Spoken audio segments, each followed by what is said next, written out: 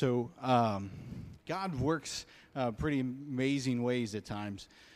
When I was in seminary in Louisville, Kentucky, this gentleman we probably passed in the hallway. We probably ate in the lunchroom or the cafeteria together, and I never met him. We went to church, a mile down the road from each other, and God brought us both to Lancaster County, where he showed up in my church one day and has been an encourager in my life since. Dr. Hal Pettigrew is an associate dean at Lancaster Bible College, and he truly has been an encourager in my life. He's been a guy that when I couldn't talk to anybody else, when I couldn't even tell my wife or about a struggle or a challenge, I could go to Dr. Pettigrew, and he's been a tremendous influence in my life, and I know other young men. So we're thankful to have you this morning, Dr. Pettigrew.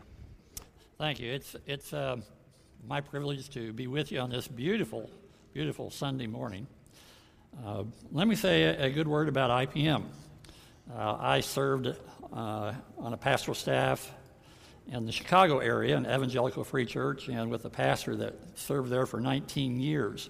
He was one of the best Bible expositors that I think I have ever heard, Pastor Marty Volz. And after Marty left that church, he went to IPM training, and then in the last 5 or 6 or 7 years, he has been interim pastor at several churches, and the Lord has just continued to bless his ministry. As a matter of fact, why don't you ask him to come here, he and his wife, and they could stay at my home. They're good friends with us, and I can only speak for one person in that organization, but I know he is a wonderful pastor, and I think that you're marrying up with a very positive organization. Well, the passage this morning is just a fantastic passage about what Christ has done for us, his finished work on the cross. And I think that I'm approaching this time this morning not so sermonically with you, but more of a Bible study. As I studied this passage during the last several days, I just kept thinking of scripture after scripture that related here, that provided background and context. And I'd love to be able to take time to read those scriptures. And I listed those in your bulletin. Believe me, we won't read very many of them, but it would be something you could pursue beyond our time this morning. If I had my way, I'd have you all in a Sunday school class here, and we'd work this over together, and that would really be fun. But we're going to do the best we can in a large group situation here. This passage deals largely with our relationship with Christ, with the matter of the heart. And here are key words to look for as we study the passage this morning. It's heart, relationship, fullness, filled, rooted, complete, and forgiven. Key words, key concepts in the Scripture. I want to go back to where you left off last week, Colossians 2, verses 6 and 7, where I think Paul is really given the intention of his writing, what he wants for the Colossians. And those verses say, therefore, as you have received Christ the Lord, walk in him. And when it talks about walking, I think that's a great metaphor. We're talking about ongoing faithfulness, day in and day out, seeking the Lord. Rooted, there's my word for the sermon title this morning, rooted and built up in him and established in the faith just as you were taught, overflowing with gratitude. And also, 110, he said, walk worthy of the Lord, fully pleasing to him, bearing fruit, growing in the knowledge of him. And that's Paul's prayer, desire, wish. That's why he's writing this book, is so that the Colossian folks will do that. And I love the word rooted. I think it's a great descriptive word. My wife is the weed puller in my family. Thank you, Sharon. But occasionally I get out there. This past week I was pulling a few weeds, and it's amazing how some of those little guys that you grab hold of are so rooted that it's really difficult to pull them out.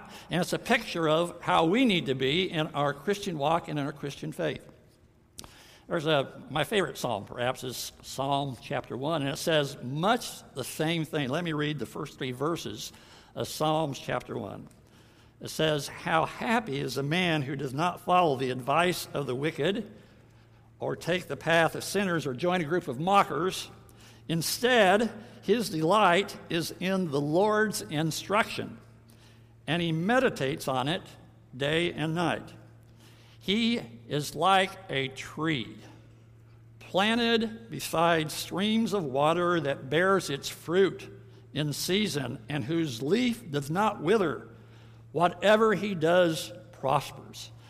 And I see that picture of the tree deeply rooted, the roots going way down, deeply rooted, and as a result, this person's a happy person, blessed, and bearing fruit. And that's how the Lord wants our lives to be. That's how Paul wanted the lives of the Colossians to be. So that's his desire. And then in verse 8 of Colossians 2, he begins with this word, beware. Be careful that no one takes you captive through philosophy and empty deceit based on human tradition, based on the elemental forces of the world, and not based on Christ. Be ever on guard, Paul says. Beware. It's a concern. We want you to be rooted, but beware. Be careful of these philosophies that are out there. Now, this is not a rant against philosophy. Philosophy means love of wisdom. But it's a philosophies that is based and rooted in various kinds of earthly traditions. Here in the book of Colossians, we have what the theologians have called the Colossians heresy.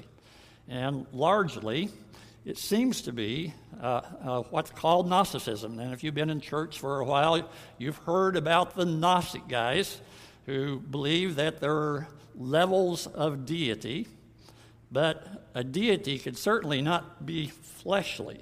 And so Christ could be one of those lower levels of deity, but he could not be fully human. And they believed in angelic kinds of things and a deeper spiritual knowledge, and we'll look at that just a little bit more. And then what's not fully understood, it seems to be that some kind of Jewish tradition here. It's hard to understand in a non-Jewish culture how that could be, but Paul talks about circumcision in these verses, but some kind of combination of the Gnosticism and the Judaism. And these are the particular and specific philosophies that he's looking at. It says, beware of those kinds of things. And just as the Colossians were to be rooted and built up in Christ, so too should we be rooted and built up in Christ. And so too do we need to beware of human-centered philosophies.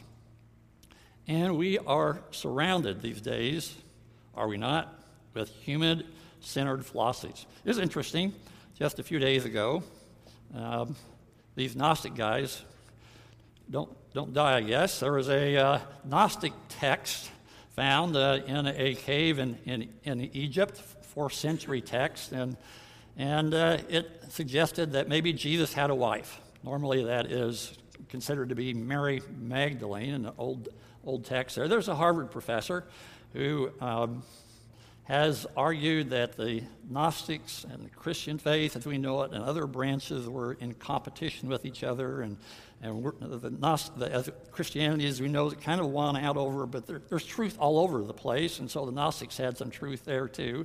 And so it's a way of putting down the faith, and so the gospel of Jesus' wife, very interesting text that was found there. That's one of the kinds of things that we found in our philosophies of the day.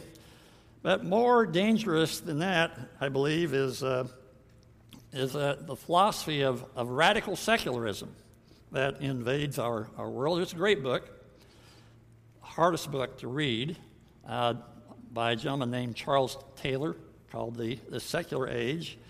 And it's a matter of individual authenticity. Dr. Muller, president of Southern Seminary, where Ray and I were, has written several blogs about this book and this particular philosophy. And there's a sentence from the book. It says, "I'm called upon to live my life in this way, and not in imitation of anyone else's life, but this notion gives a new importance to being true to myself. If I am not, I miss the point.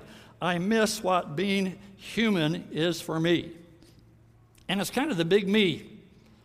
David Brooks, New York columnist, not a Christian, has written a book. He talks about the big me and we've got to make our own decisions. We've got to decide for ourselves. We can't imitate anybody else, but it's whatever is meaningful to us. And that seems to be a prevalent kind of philosophy in today's day and age.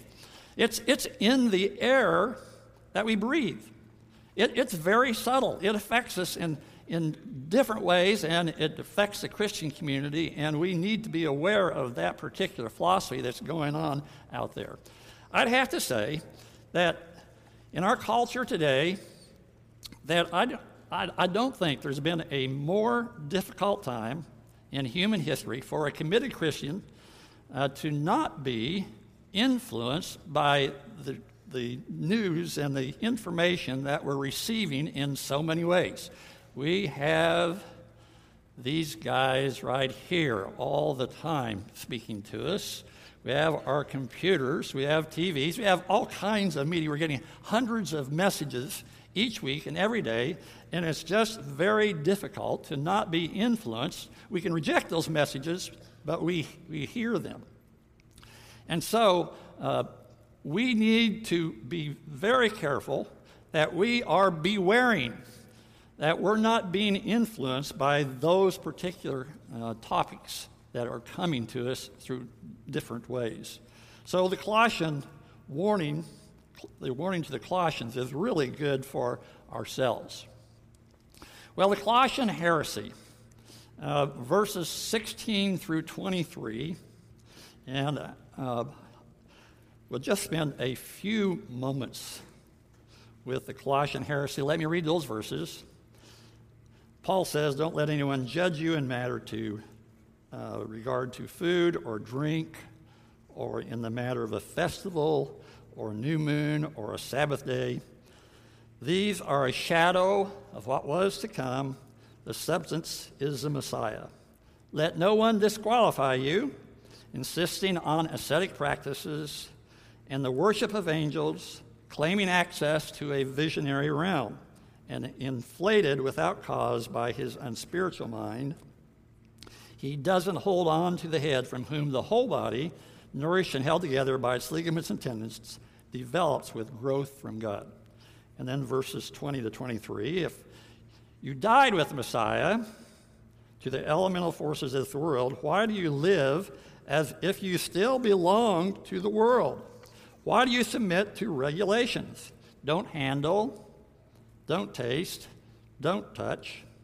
All these regulations refer to what is destroyed by being used up. They are commands and doctrines of men. Although these have a reputation of wisdom by promoting ascetic practices and humility and severe treatment of the body, they are not of any value in curbing self-indulgence." This passage gets to the matter of Christian freedom, and it's a passage about legalism, and it's a whole nother sermon. Romans 14, are you familiar with Romans 14, which talks about the freedom of the Christian and the kinds of activities that he is involved in, but yet be careful of the weaker brother.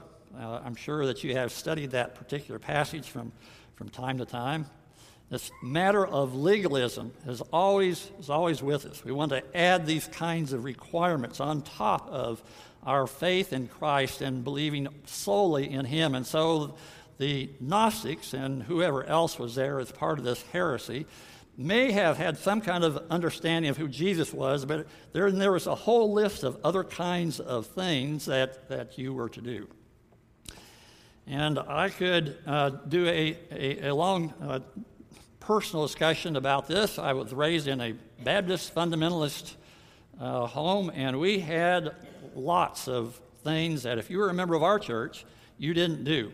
And the way you looked, the activities that you participated in, and so on and so forth. And you would just not feel very comfortable in our congregation if you did some of these particular things, and we won't go into that. But legalism is always with us, and we need to be careful that we're not looking to more than our faith in Christ and trust in Him, but we're solely depending upon Him for our relationship with Him. Several commentators referred here, as I studied this passage, to Matthew chapter 15, verses 10 through 20. And that's the passage that says, out of the abundance of the heart, the mouth speaketh. And then Christ talks about the kinds of evil actions that come out of the heart. Here, the heart word. The heart is central. You can be doing all these kinds of things out here, but if your heart is not where it needs to be, then we've missed what we're supposed to be doing and what we're supposed to be about.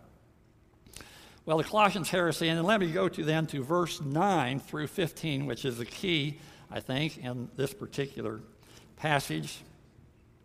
Verse 9 says, "For the entire fullness of God's nature dwells bodily in Christ." The fullness of God's nature dwells bodily in Christ. And probably the phrase dwells bodily in Christ was to refute, again, the Gnostics who believe that God could not be incorporate any kind of human flesh. The book of Galatians refutes the Gnostic heresy. 1 John 1:1, John says there that what we have seen, what we've heard, what we observed, what we have touched, and he's talking about Christ, and he's saying, hey, there was a real human here. He was really physical, and he was God. 1 John chapter 1. So dwelling in the flesh is an important understanding of who Christ was, fully God and fully man. And when I read this passage about the fullness, Christ having the fullness of God's nature, I think of John chapter 1, verses 14 through 18. John 1, 14 through 18. And it says, "The Word became flesh and took up residence among us. We observed His glory, the glory as the one and only Son, full of grace and truth. And John testified concerning Him and exclaimed, 'This was the one of whom I said, the one coming after me has surpassed me, because he existed before me.' Indeed, we have all received grace after grace from His fullness. For although the law was given through Moses, grace and truth came through Jesus Christ. No one has ever seen God, the one and only Son, the one who is at the Father's side. He has revealed Him." Wow, that's a great passage. You've talked already here about the sufficiency of Christ and the earlier passages here in Colossians, but a wonderful passage on who Christ is and possessing the fullness of godness and full of grace and truth. And He reveals His glory, the glory of the one and only God the Father.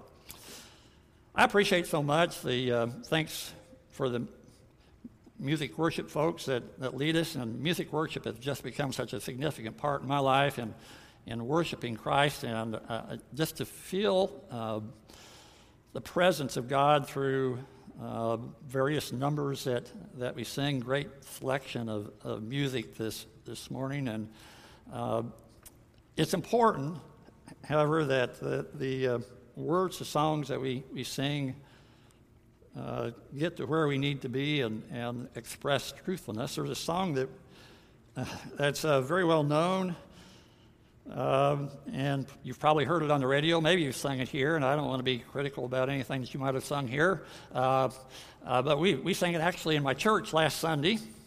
And I get concerned about the words to the song. It's "Open Up the Heavens." You heard that song? It's a very attractive song, and you can clap your hands and stomp your feet and all that kind of thing with that song. It's hard to get the melody out of your head. But the words that are said several times at the first, "Open up the heavens, we want to see you." Open up the heavens, we want to see you. And I'm thinking, open up the Bible so we can see you. That would be a better word. Then I'm not sure what we're saying is open up the heavens so we can see you. And the worser than that, if there's such a word as worser than that is the words, show us your glory. And I thought about that.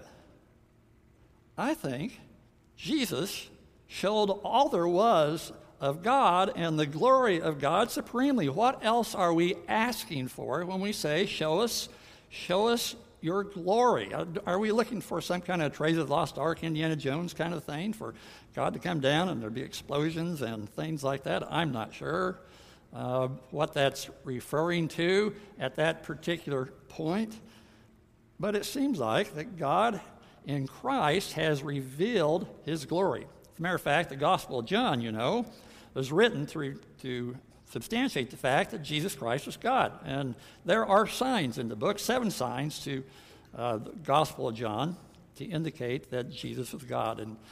And Jesus did these miracles in John chapter 6. It's interesting that he has just done the loaves and fishes miracle there. And yet later on in that chapter, the people there are asking for another miracle or for a sign. Give us a sign.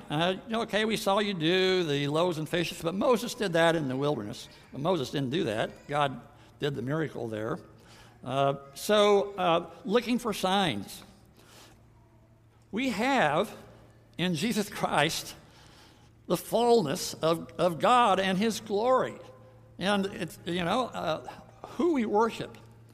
And the fact that Christ has come for us and revealed himself and revealed godness to us is just a fantastic, wonderful thing that we have, and we should thank the Lord so much for that. And then this verse 2:10 says, "You have been filled by him who's the head over every ruler and over every authority." And when I read that this past several days, filled by him who is the head, I thought, wow, well, what does it mean to be filled by him? I know the Christ in you, the hope of glory, and verses like that, and this is not anything new, but that phrase just caught my attention and made me think, okay, what's going on here? And I began thinking then, again, of some other Bible verses. Thought of John chapter 7, verses 37 to 39. And it says, "On the last and most important day of the festival, Jesus stood up and cried out, 'If anyone is thirsty, he should come to me and drink. The one who believes in me, as the scripture has said, will have streams of living water flow from deep,'" get the word deep, "flow from deep within him." He said this about the Spirit, whom those who believed in him were going to receive. For the Spirit had not yet been received because Jesus had not yet been glorified. So the promise that's later fulfilled of the Spirit who would indwell us and that living water would flow out from within us. Galatians 5, 22 and 23, verses that you know.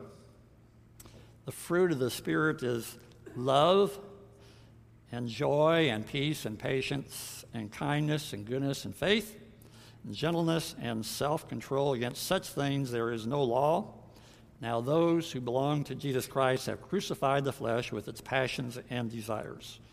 If we live by the Spirit, we must also follow the Spirit.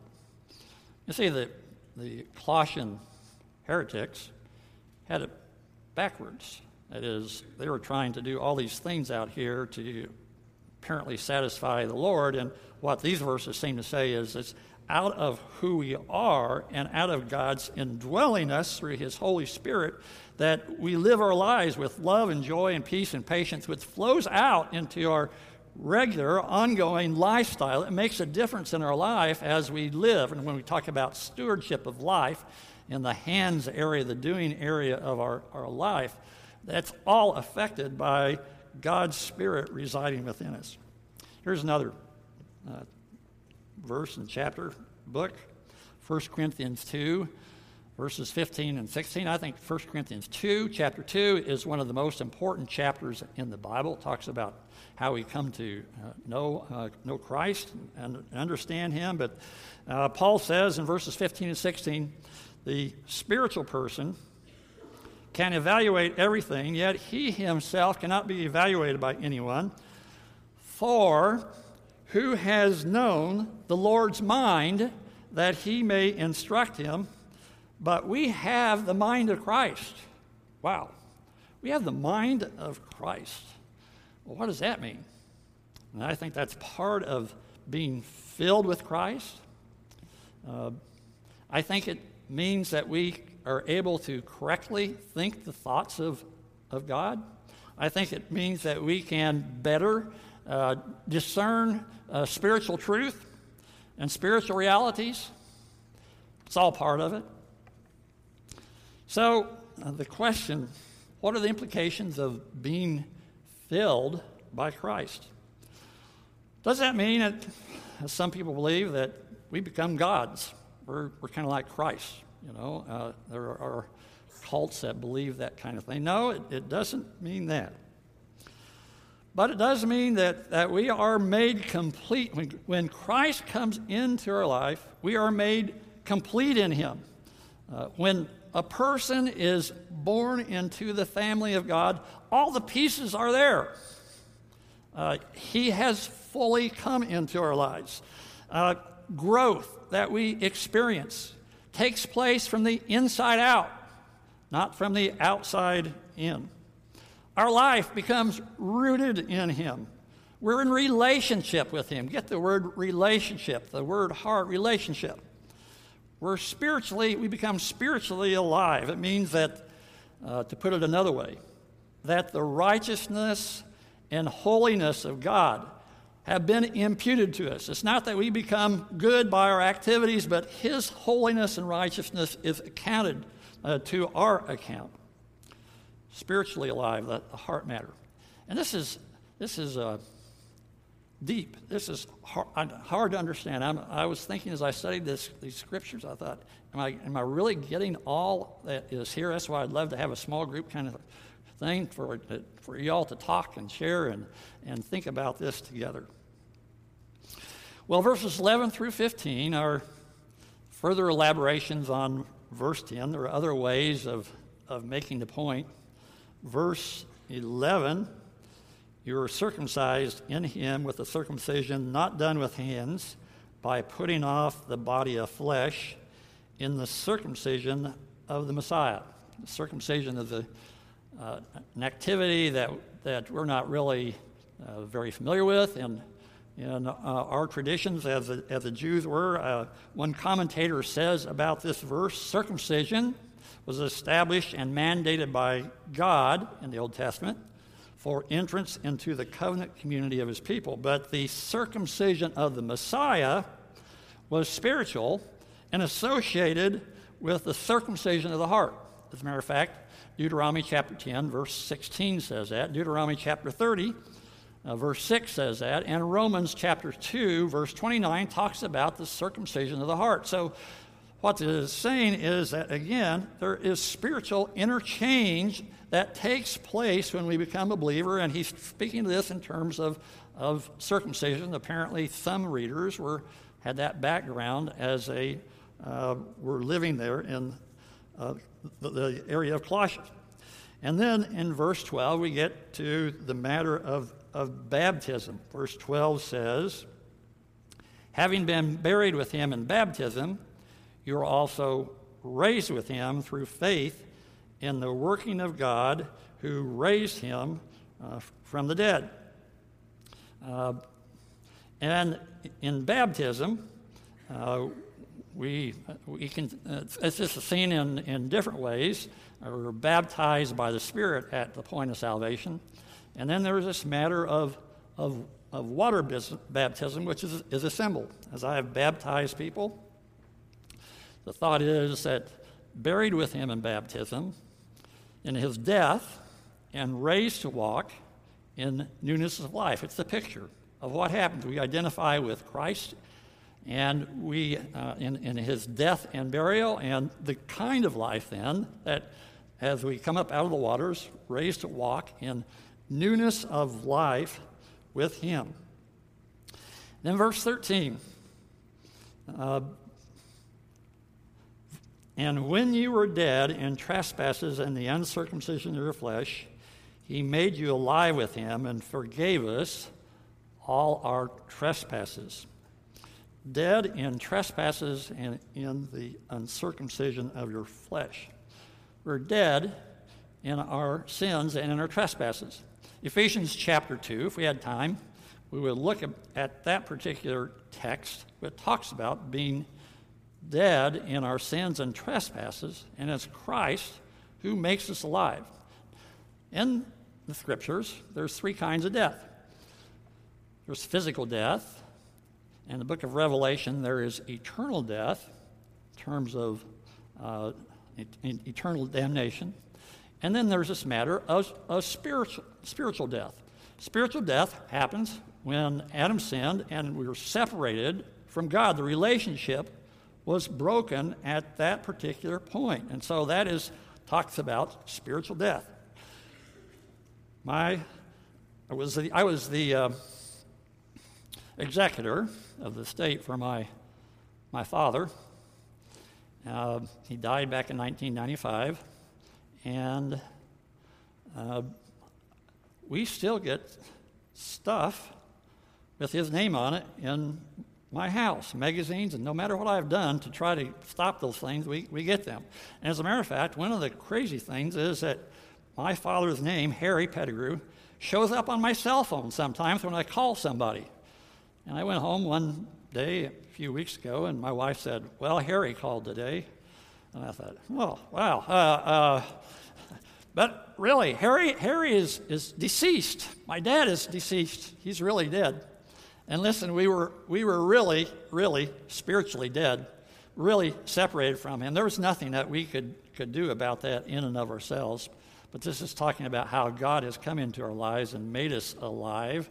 Again, elaborating on verse 10 on the fullness of having the fullness of Christ, buried with him in baptism and dead and made alive but forgiven. And this wonderful picture of forgiveness. Verse 13, let me read 13 and 14 together. And you were dead in trespasses and in the uncircumcision of your flesh.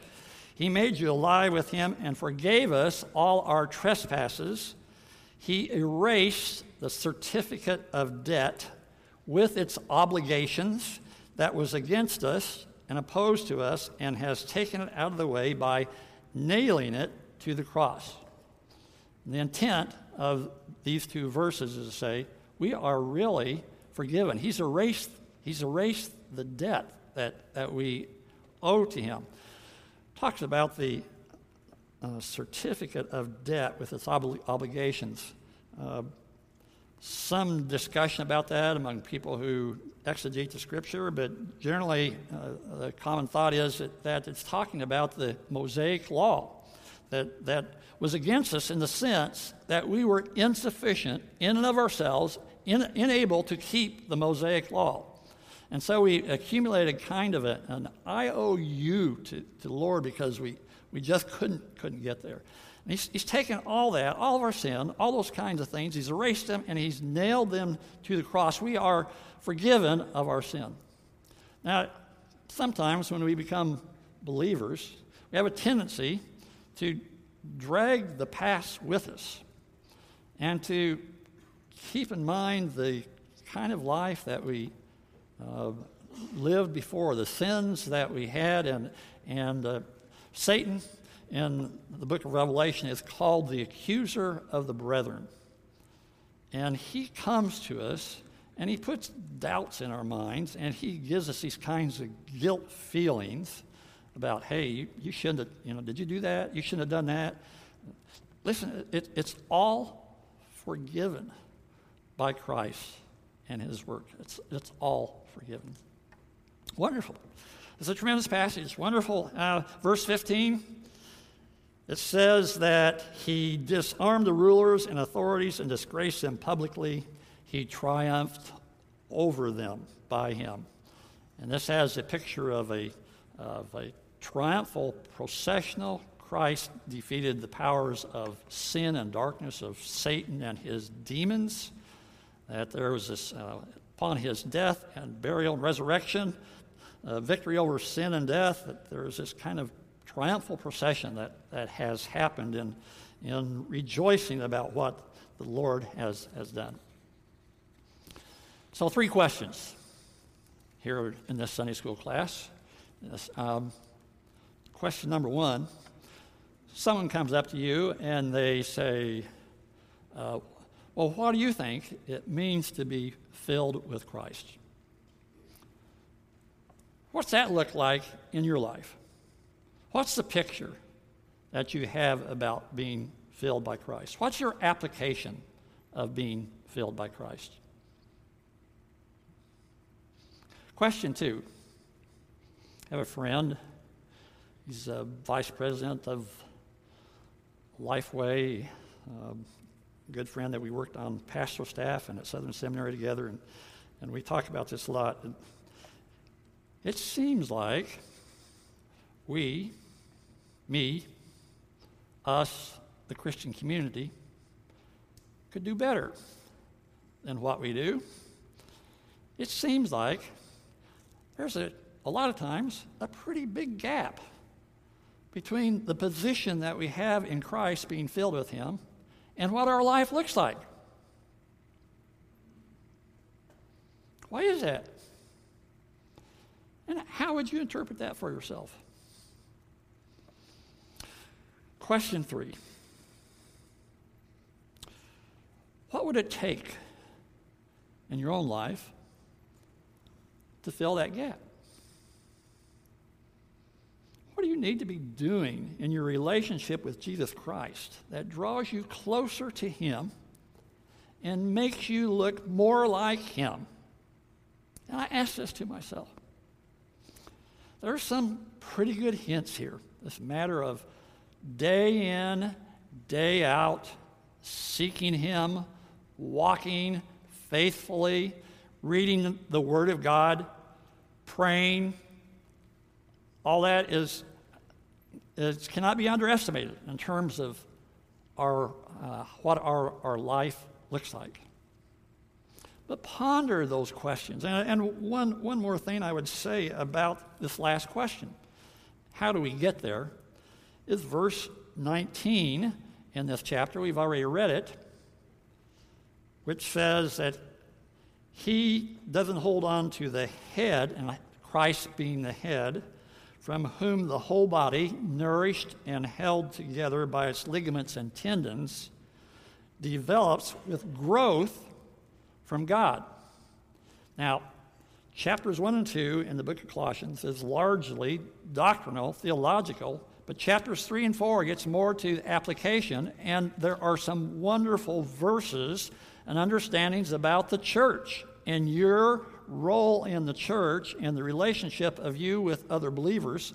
And I think that verse 19 of chapter 2 is saying that if we want to grow in that relationship with him, it has something to do with connecting with other believers in the congregation.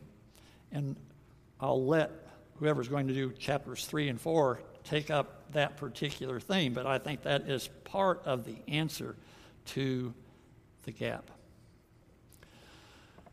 Well, a wonderful passage. Here's more there that I probably don't understand than I do understand. But there are tremendous, wonderful promises about what Christ has done for us, what he's made possible for us, the position that we have before the Lord, the relationship that we can have with him.